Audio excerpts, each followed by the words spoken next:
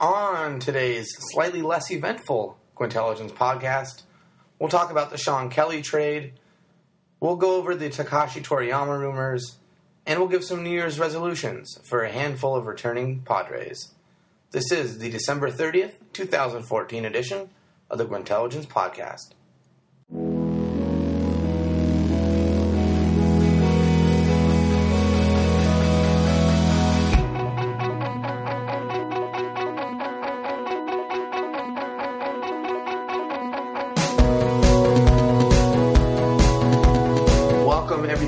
To the December 30th edition of the Gwynntelligence podcast. I am David Marver of Change the Padres, joined, as always, by Padres Jagoff. Yes, we are ready to talk some Padres after last week's string of emergency podcasts. Yeah, today's going to be a little bit slower of a version. We only have one trade to talk about, and that is that the Padres acquired pitcher Sean Kelley from the New York Yankees in exchange for a minor league relief pitcher, Johnny Barbado. Any quick reactions here? I mean, I like it. I mean, it plays into the win now strategy that I think Preller is going for. I first saw the name and it didn't really ring any bells with me, but people seem to be real high on him. I think when I saw his name, I assumed he was some kind of, younger reliever, a lot of years of control, but I think this was his last year of arbitration, if I'm not mistaken. I mean, for a middle reliever, I mean, he's fairly highly paid, especially for the Padres. I think it's at like $2.5 million or so. Yeah, I was familiar with the name only because in fantasy baseball last year, he picked up a couple saves when Robertson went down with an injury. And, of course, in fantasy baseball, every single closer for every team and all their backups. But, yeah, he has only 1 year left. It's kind of a win-now move. I'm not even sure Barbado's much of a long-term guy. He's already in the middle of his age 22 year. He'll be 23 by opening day. I'm not sure exactly what the upside is there, except perhaps maybe some seventh-inning relief duties at the major league level somewhere down the line. I'm okay giving that up in exchange for a relief pitcher that you're not going to find on the market for $2.5 or $3 million, whatever it is his arbitration value is going to be this year. So if you want a good reliever, I mean, generally you'd have to pay $10, $15 million. I mean, look at what the Astros paid Luke Gregerson this offseason. So I also think he might be due for a slight uptick in performance, and that's because he is an extremely heavy fly ball pitcher, and he'll be moving to Petco. Now, granted, he started his career in Seattle and still had home run problems, but maybe something about the marine layer will favor him a little bit more. So it's a minor move. It's one I do like, though, and I think it'll kind of help the Padres in 2015. Well, I mean, a lot of people have said they think he's got closer potential. For a 1 year, a 1 year flyer, maybe he likes pitching here. I don't know. But as far as for 2015, I don't think you can view it as anything except positive. Right, and I wonder if the Padres made him closer and he had a humongous year because he has godly strikeout numbers, something like 11 per 9 innings, which is, it's not Craig Kimbrel, but it's like the next tier. I wonder if they did that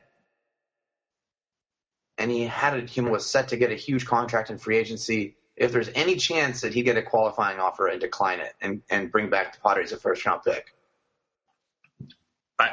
I wouldn't be surprised. I think even as a solid middle reliever or setup guy, I think you could give him a qualifying offer, especially with the contracts that have gone out this year. Yeah, and now granted, that's kind of prefaced on him having a huge 2015, and that's still a little bit ways off.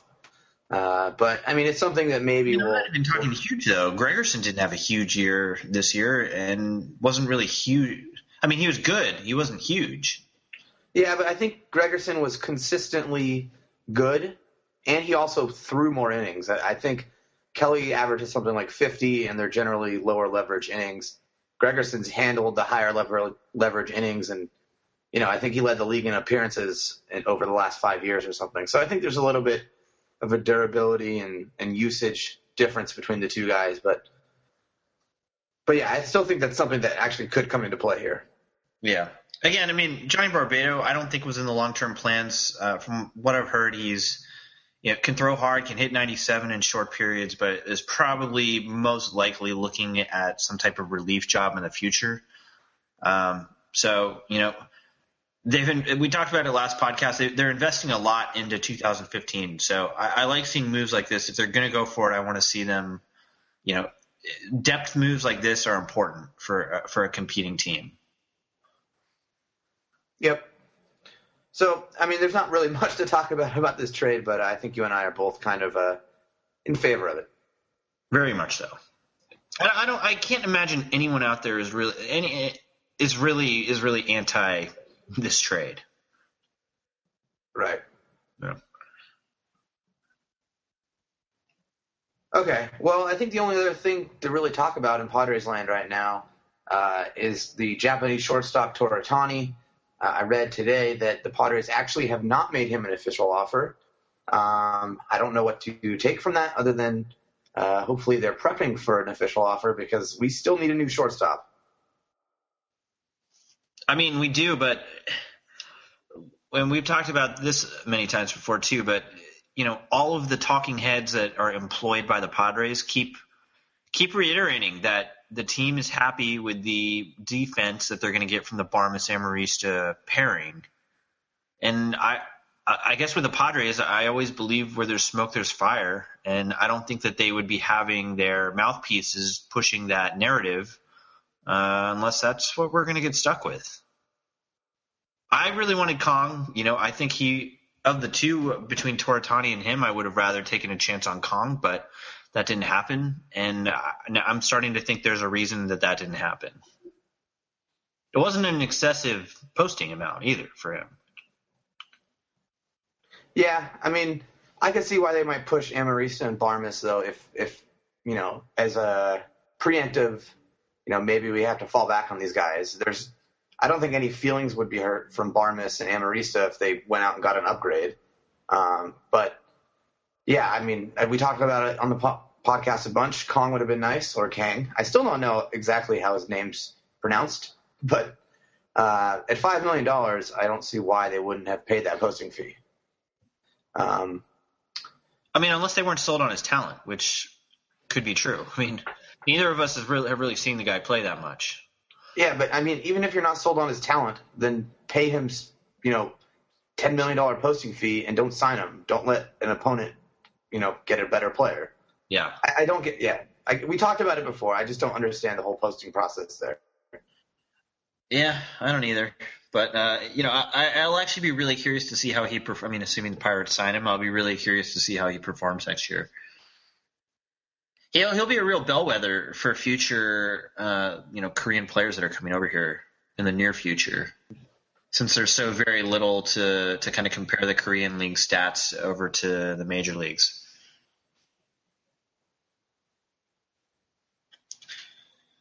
Okay, well, I want to shift bases here, do something a little bit themed with the time.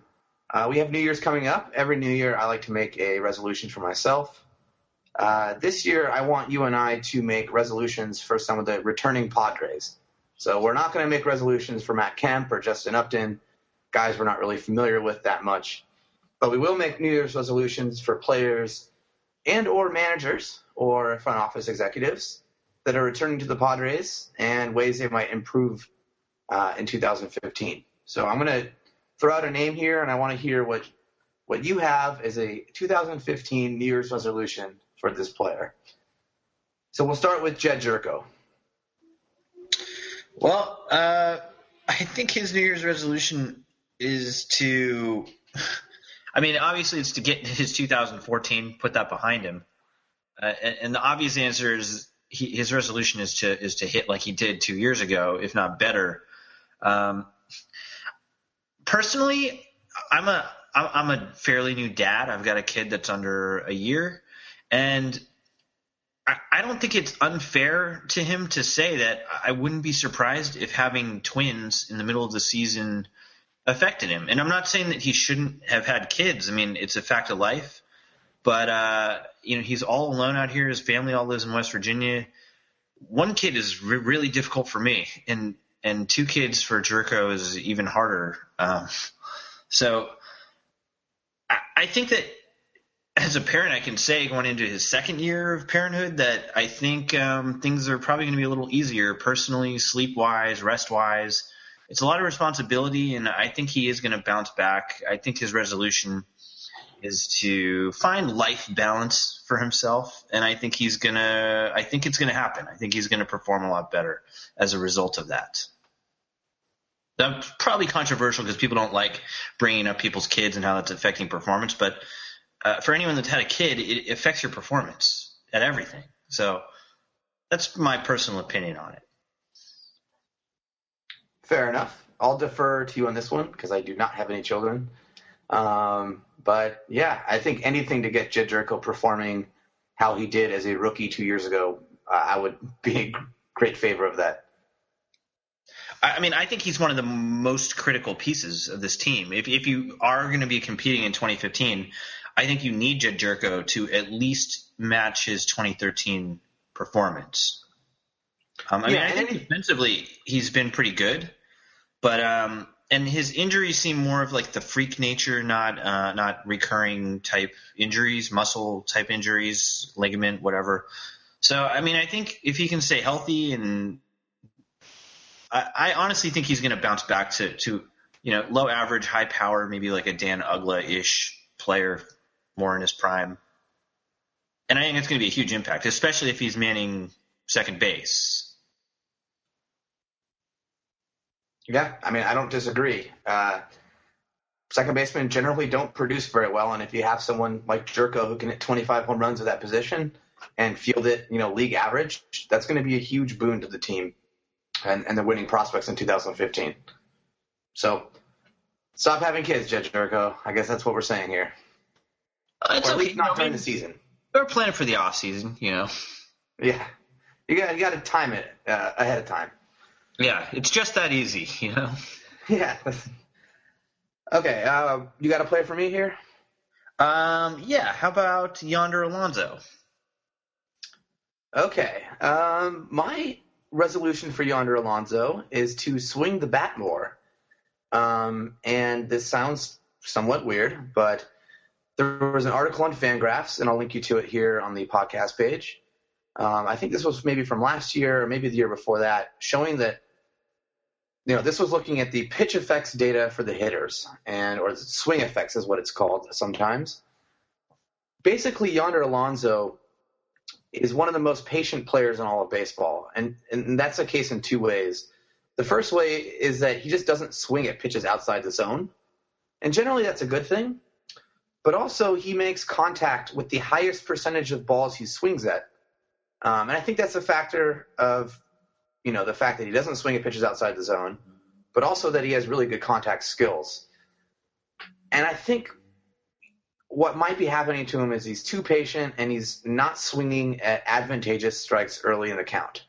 Now, granted, I am basically pulling this out of nowhere just by looking at those 2 figures. But look, this is a guy who hasn't hit for much power, even though pretty much everyone thinks he should have, or everyone at least projected him to have some power when he was drafted out of Miami. So I'm thinking maybe that, a change in approach would be a good thing for him. So, and it's looking increasingly like he's going to be the first baseman for the Padres this year. So that is my resolution for Yonder Alonso. Swing the bat more early in the count. Yeah, I mean, I do think it's a virtual certainty that he's our first baseman. I'm not sure who else on the roster is there for it, and I think with someone with his pedigree, you've got to give him a try out there. I can say that watching him in person and watching him many times last season, you're correct. He's very patient. Like it's like Sandy Alderson is his personal swing coach, like drilling that into their head. And I don't think that's what that was formerly the mantra of the Padres minor leagues. I don't think that's what they're pushing anymore. But yeah, more aggressiveness out of Yonder would be big for him. Okay, let's go to a new guy here. How about Alexi Amarista? Okay. I would say for Alexi, number 1 is don't read Twitter about himself. I think Alexi might be the least popular Padre, at least among the blogger, Twitter crew out there. And then second, I think his key contribution to the team should be to tell Bud Black that he is no longer able to play the outfield. For all the grief that Alexi Amarista's gotten on Twitter, he's a pretty good defensive shortstop, at least in the short cameo that he had last season. He can't hit. He can't get on base. He thinks he's fast, but he's not. He can't steal bases. But he can play defense at shortstop, apparently. And if that's all he can contribute to this team, I think that's where we're at right now, unless we acquire another shortstop. I think that's a good resolution for him, to stick with what he does best instead of, trying to be a jack of all trades and a master of none, Yeah, no, I like it. I mean, if he read Twitter and he was keeping track of what everyone says about him, I can't see how that wouldn't affect him on the field. I mean, granted, I'm not a professional athlete. I'm not professional in almost anything, so I don't have to deal with constant criticism about my job from outsiders. But I can't imagine that's a fun thing to deal with, especially if it's overtly negative all the time. So, yeah, definitely don't get on the Twitter, Alexi. At least, not during the months of April through October, hopefully. Yeah, I mean, if he ever ran into Ghost of Ray Kroc, I think he would ignite like a nuclear bomb. Like, he would be so angry. But I guess that's part of the job. It's not even just the bloggers. There was an interview last year, and I forget who the player was, but they asked who the smelliest player on the Padres was, and immediately they jumped up and said Alexi Amarista, who apparently loves the cheap cologne in the locker room. Like, there's no avoiding it wherever he goes. There's criticism for him. So maybe a good pair of headphones. Buy a good pair of headphones. Yeah, that would be good. Noise canceling. Yep. And it's weird, too, because Amarista is actually one of my favorite players. Like, I don't think he's good, but I enjoy watching him on the field because he's so small. And actually, when I ran into you at the gift shop this week, where you made some key Padres purchases, I joked that there were no Amarista jerseys. I was seriously thinking of buying an Amarista jersey had I found one. I might have bought two because my wife would have wanted one also. Maybe you could buy the authentic game used jersey for your small child. That would be fantastic. She might have outgrown it already though, but yeah. But yeah, that would be pretty cool. Okay, enough with the Amarista wisecracks, I think. Well, speaking of people who are unpopular on Twitter, I've got one for you next. None other than Princeton's own Will Venable. Yeah, I'm not a big Will Venable fan, but if I had to make a resolution for him, it would be for him to accept his role as a bench player for the 2015 season. Now, granted, we've talked in here a couple times about how the outfield is not set for 2015. So, who knows who's going to be back. But if Will Venable came back as a bench outfielder, I don't think he'd be all that bad. And I think if his career goal is to win a World Series, he's going to have to realize that he's not a starting outfielder for that team. He does a few things well. I think he's at least an adequate defender in right field. I don't think he's necessarily a starting center fielder, but he can play there. He can come in the late innings in a double switch or something. And he does have a little bit of power. Now, he strikes out way too much for my liking. But if he can just accept that role and not be a nuisance in the clubhouse, not demand a trade, be a consummate professional about it, and just realize that he's not going to be starting in an outfield that has Justin Upton, Matt Kemp, or Will Myers, nor should he be, I think that would be a very useful resolution for him. I can't see him being that upset about it because really his entire career he's been basically that role. I mean, I guess last season he went into it as a starter coming off a extension and an okay year the year before, but I don't really think he's ever solidified himself as a starter in his entire career. And he's always been used kind of as that, like a Swiss Army knife in the outfield, playing left, right, center, anywhere that's needed. But But I agree with you. I think as far as reserve outfielders go, if you've got an outfielder that has potential of hitting 20 home runs, in a full season and can adequately defend the outfield positions, I think that's very valuable. And especially in this lineup, having someone that's left-handed that can do it, I think that's important. And I do hope that he takes your resolution to heart. And not just that, but I mean, let's be honest here. Will Myers is coming off a wrist injury.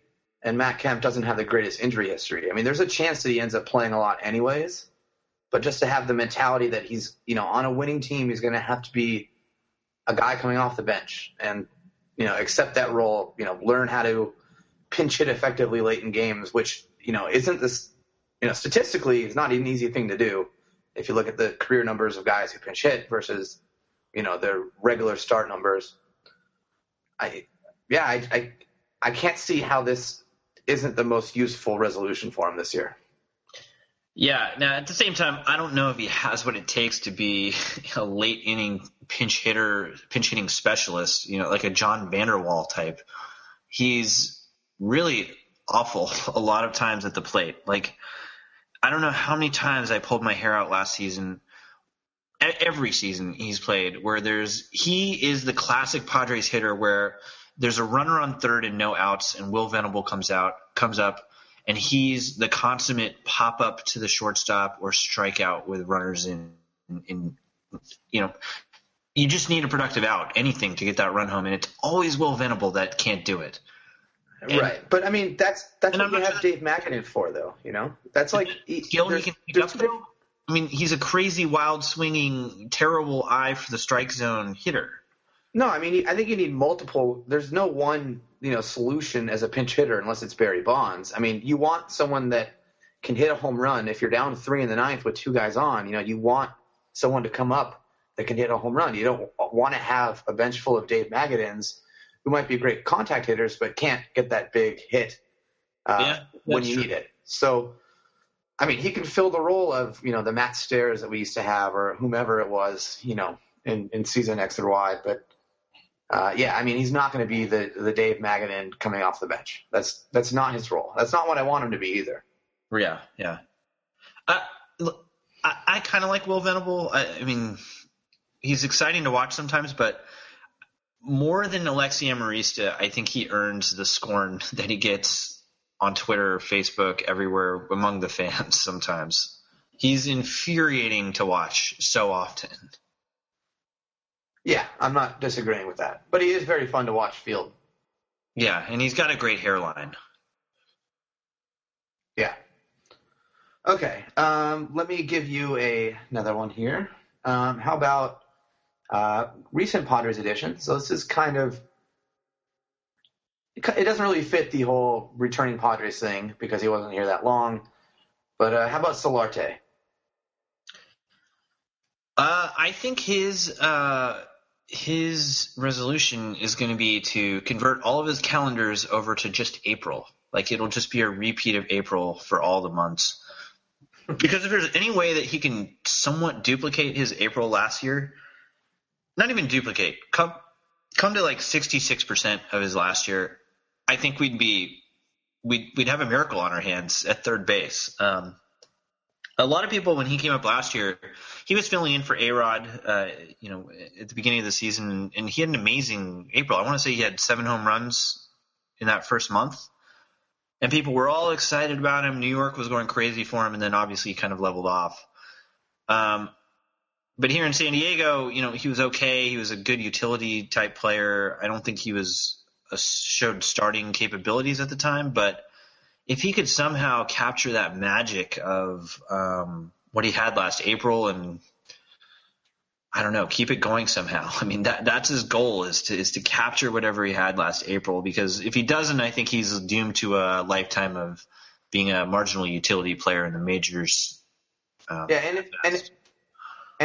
I like this resolution, and I want to add that if he's only going to have one good month next year, I actually hope it is April, because the Padres have gotten off to such horrible starts recently that even if he can just replicate his April and the rest of his season next year as he did last year, I think that'd be fine with me. Because at the end of the day, I mean, if the Padres are in it come July and they've already put all their eggs in this basket that's kind of a low-hanging fruit to upgrade third base there, especially with potentially several high-profile third basemen about to hit free agency or only a year off. There might be actual trade targets there. So if he's going to have a good month, be it the month where he's playing, have it be April.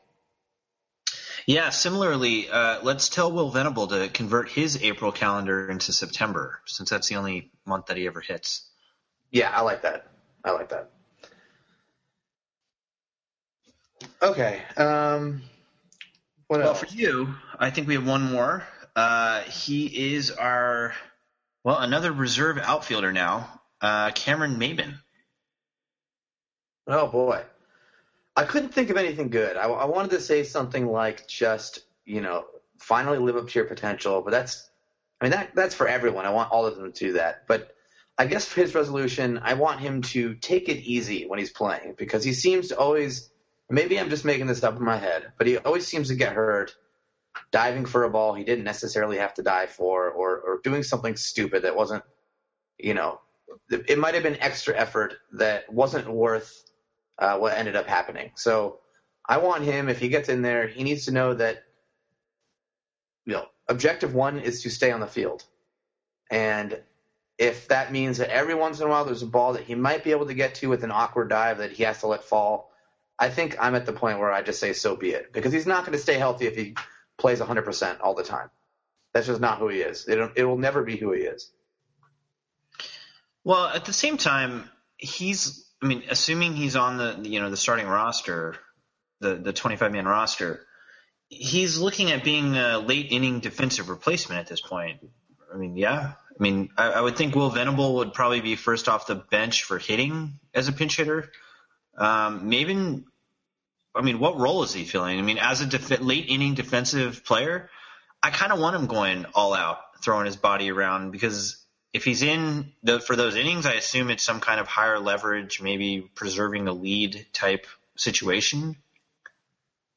He might start against left-handed pitching. I don't want to totally dismiss the chance that Will Myers or some other outfielder plays first base against left-handed pitching, sending Yonder to the bench, and Maybin starts in center field because, he is the best defending outfielder they have. I don't think anyone would argue that. And so, I don't think you want to completely take his – I don't know. I just feel like a couple years ago he was the best Padre. He was. By WAR, I believe, maybe 3 years ago he was, right before the extension. Mm-hmm. And really he's just been plagued by injuries and a little bit of inconsistent performance. But if you could get him out there just against left-handed pitching and kind of prop up the defensive alignment in the outfield because – Matt Kemp's pretty poor by most metrics, and none of the guys out there are project, very well.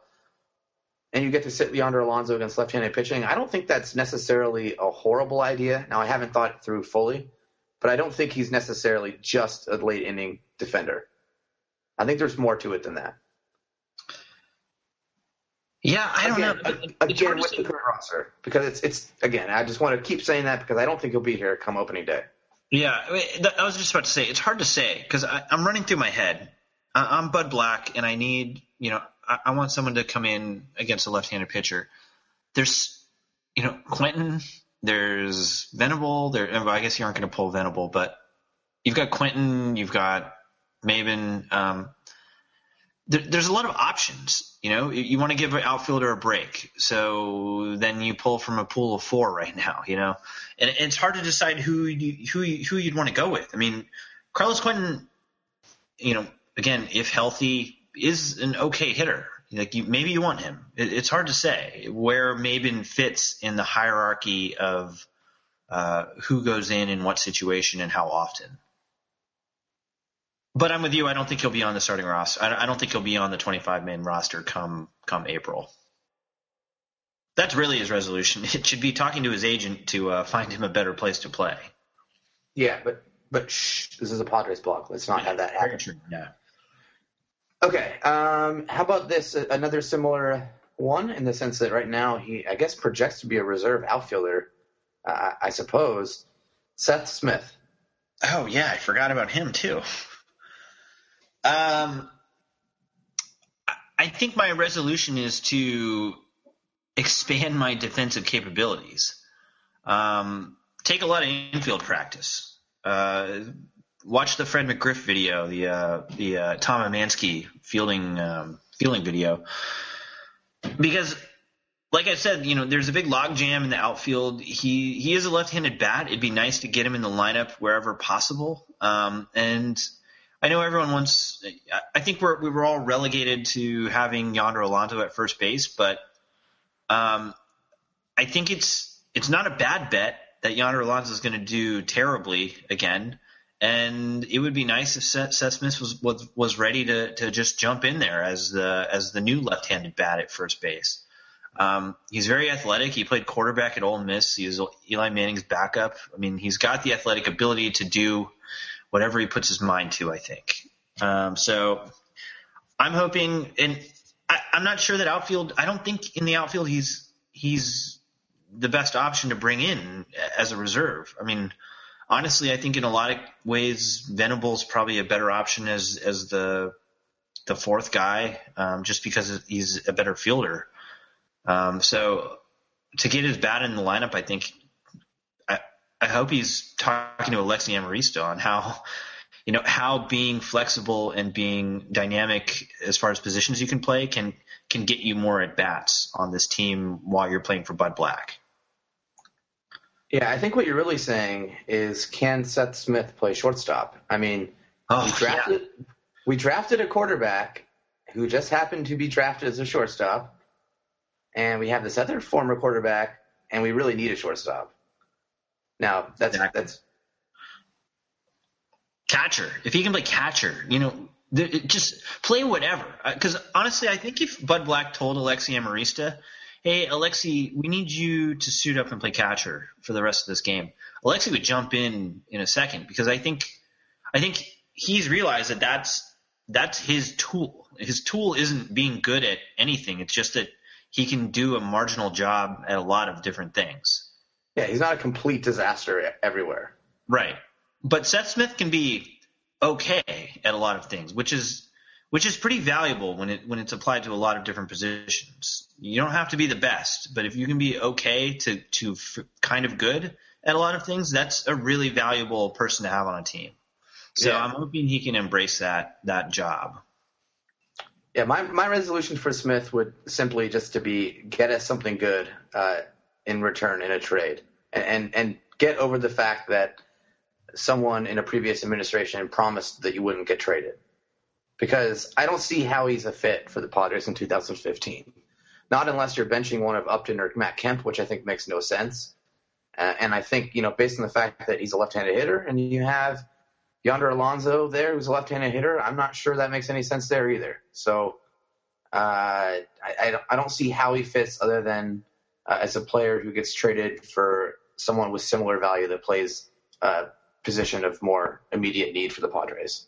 Yeah, that's the real resolution. Let's hope that he can get us Chris Davis, or at the very least, like Brian Mattis or someone.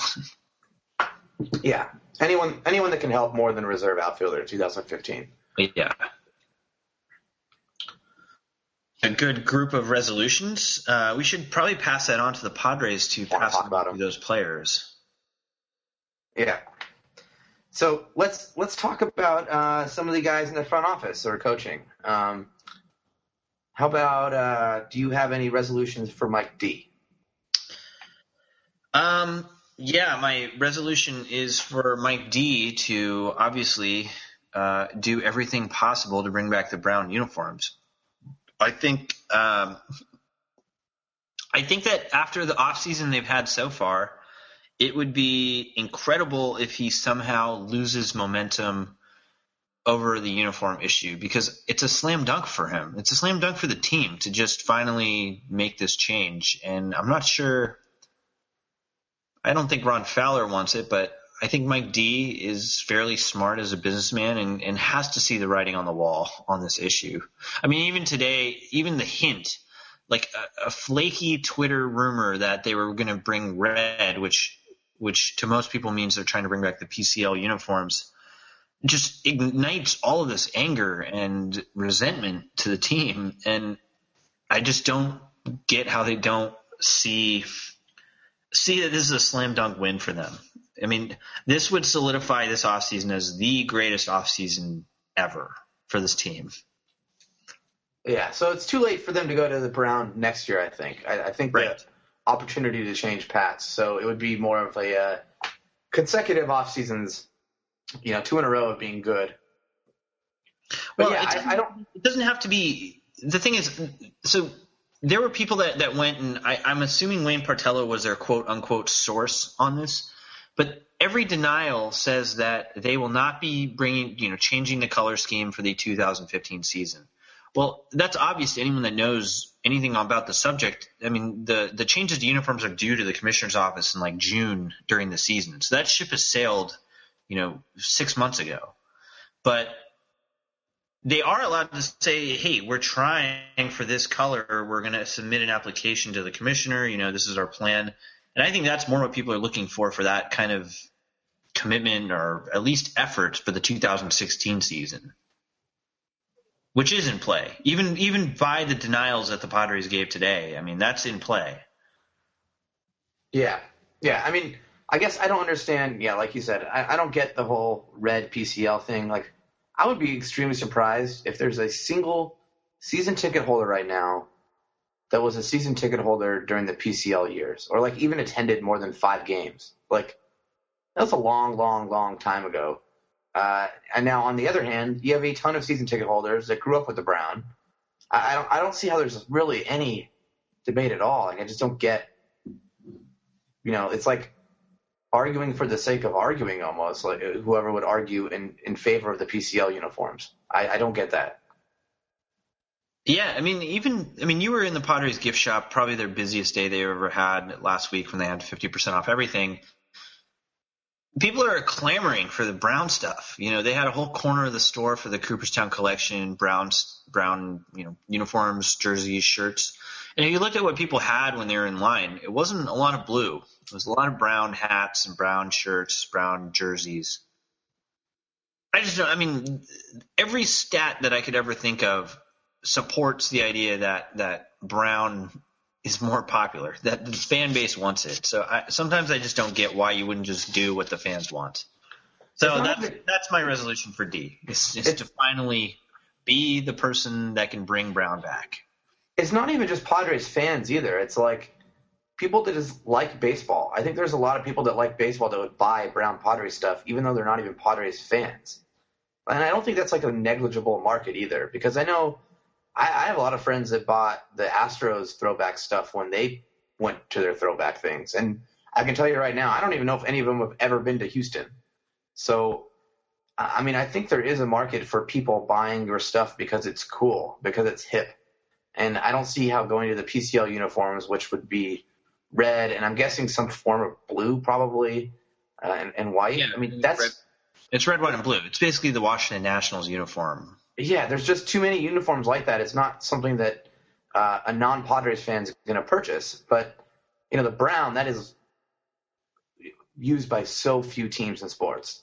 You have national sports writers clamoring for the Padres to go back to Brown. They're not even Padres fans. I don't see how, and I think it's really telling how, for example, when Bernie Wilson, the Associated Press writer here in San Diego, asked Ron Fowler for the research into the Brown uniform thing, Ron Fowler said no, he may not see the research. I just don't think that really exists, to be completely honest. No, I don't think so either. Now you're a season ticket holder, so you should be within their focus groups at some point, which, I've never been included in, but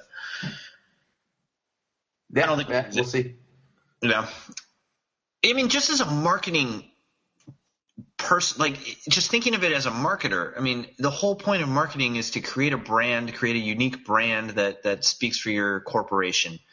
And I know Wayne Partello's, he's a marketing guy in name only because he doesn't have any formal training or anything, but that's like the key to forming a brand, is like having something unique about you. And unless the brand is we're like everyone else, which I don't think is what they're going for. Well, they already have that. Yeah, they've got that. It's not working. So, yeah, that's it. That's it for Mike D. That's the one simple thing. He could do nothing else the rest of the season, and no new food, no new beer. Like, if you could just do that, I think the fan base would be ecstatic. Also, I think he has two ways for that to happen, like for the fans to be ecstatic. The other one would be to remove the BS Plaza, remove any mention of Bud Selig at Petco Park. Yeah, he could do that. I kind of think it's just never going to happen. No, it won't. I'm not saying it's realistic, but I mean, I don't actually envision them ever putting a formal sign up or anything.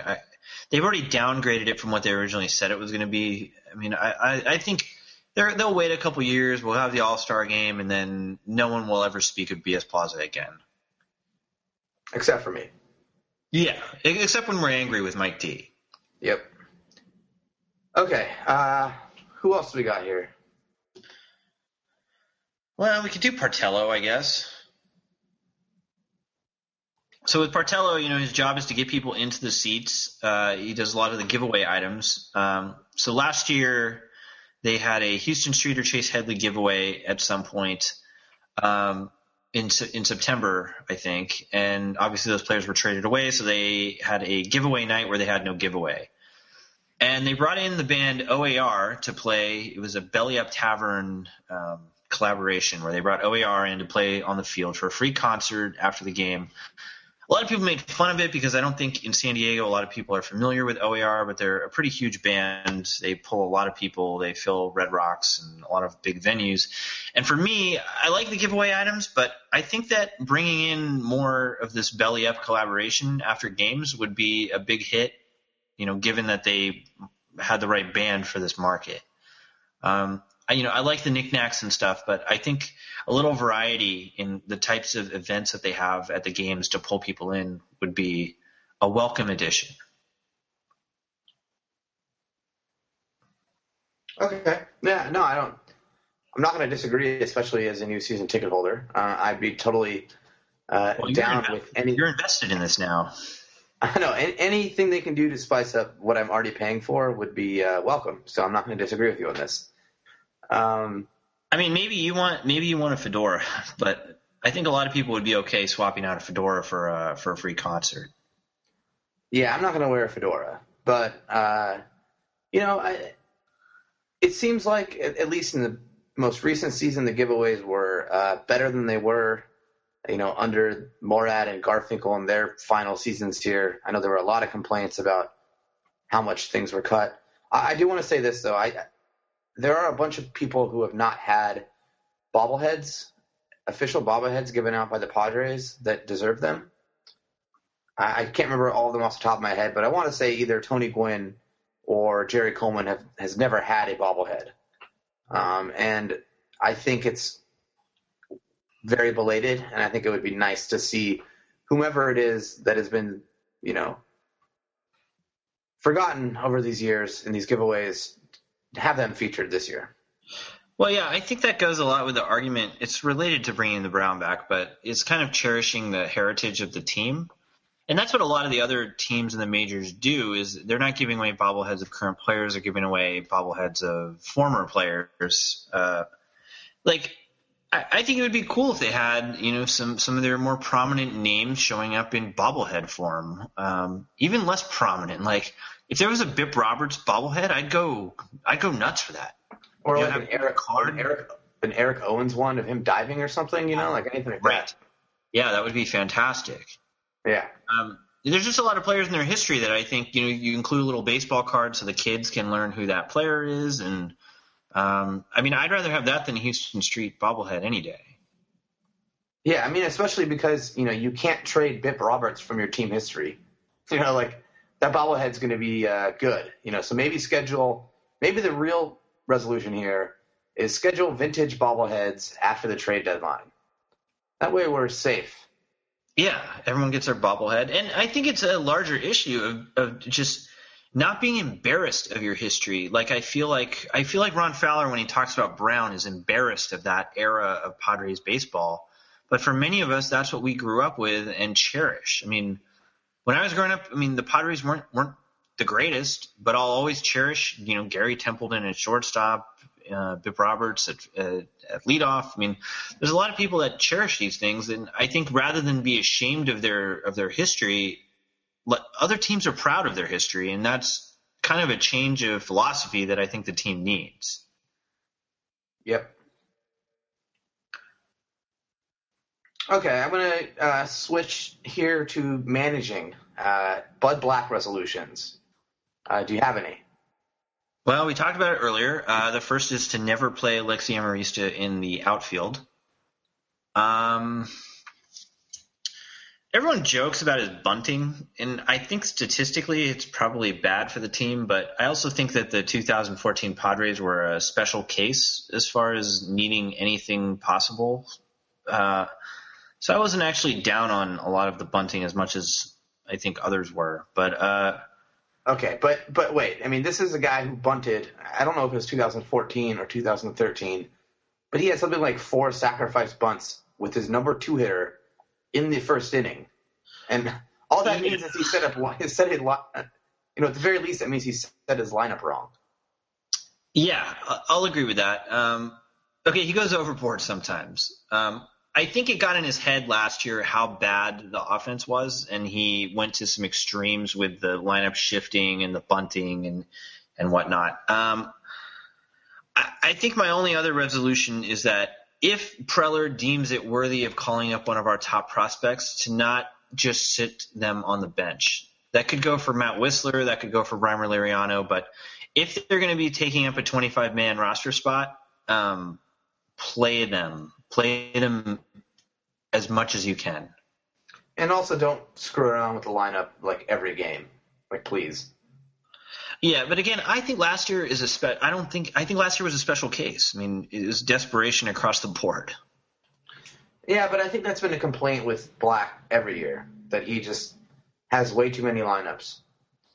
And sometimes it doesn't make sense why there's changes. Like, sometimes I can understand it, if it's a platoon or you're facing a certain type of pitcher and you want this guy, being protected by some other player. I don't know. I mean, some of those things make sense, but he has such wild swings where a guy goes from like 2nd to 8th and then 5th, like 3 games in a row, and you're like, this makes no sense at all. Yeah, I mean, even going back, like when Mark Kotze was on the actual active roster, like he didn't start very often, but Bud Black would then insert him into the cleanup position. Like literally the worst hitter on the roster, he would stick into the cleanup position. So, yeah, he does some baffling things with the lineup. But I'm hoping that having actually good players going into 2015 might help him keep a more solid lineup. Yeah, it's possible. Yeah. I mean, he's playing for his job, so, I guess most people end up performing well in contract years, so let's hope the same is for Bud Black. All right, you got any other people you want to make resolutions for? I'm pretty much done here. I think that's it. I mean, I'm struggling to find one for myself, let alone for all these other people. Yeah, I don't have much. I did know microwave one year, with the basis that things you make in the microwave aren't good for you. And that was actually a pretty good resolution, but I haven't really come up with great ones since then. Yeah, I've got none. I've got nothing. I think I'm just going to keep living life the same way. That sounds good. Yeah, I mean, it hasn't worked out that poorly for me, so I'm just probably going to keep doing what I'm doing. That's the resolution. Don't change what's not broken, right? That's actually AJ Preller's resolution. Keep doing what you're doing, please. Keep doing that. Exactly. Yep. Okay. And trade Smith to Baltimore for a useful piece also. Yeah, that's a pretty specific resolution, so it might be good to have that one in there too. Yeah. You got anything else here to talk about? I'm out of. I think that's it. I think we've covered the world of Padres baseball. Yeah, there wasn't that much to talk about this week, which is odd given this off season. But hopefully we'll be back in a couple days to talk about some new crazy deal that just went down. Yeah. We can only hope. All right. Until next time, Happy New Year's, everyone, and go Padres. Go Padres.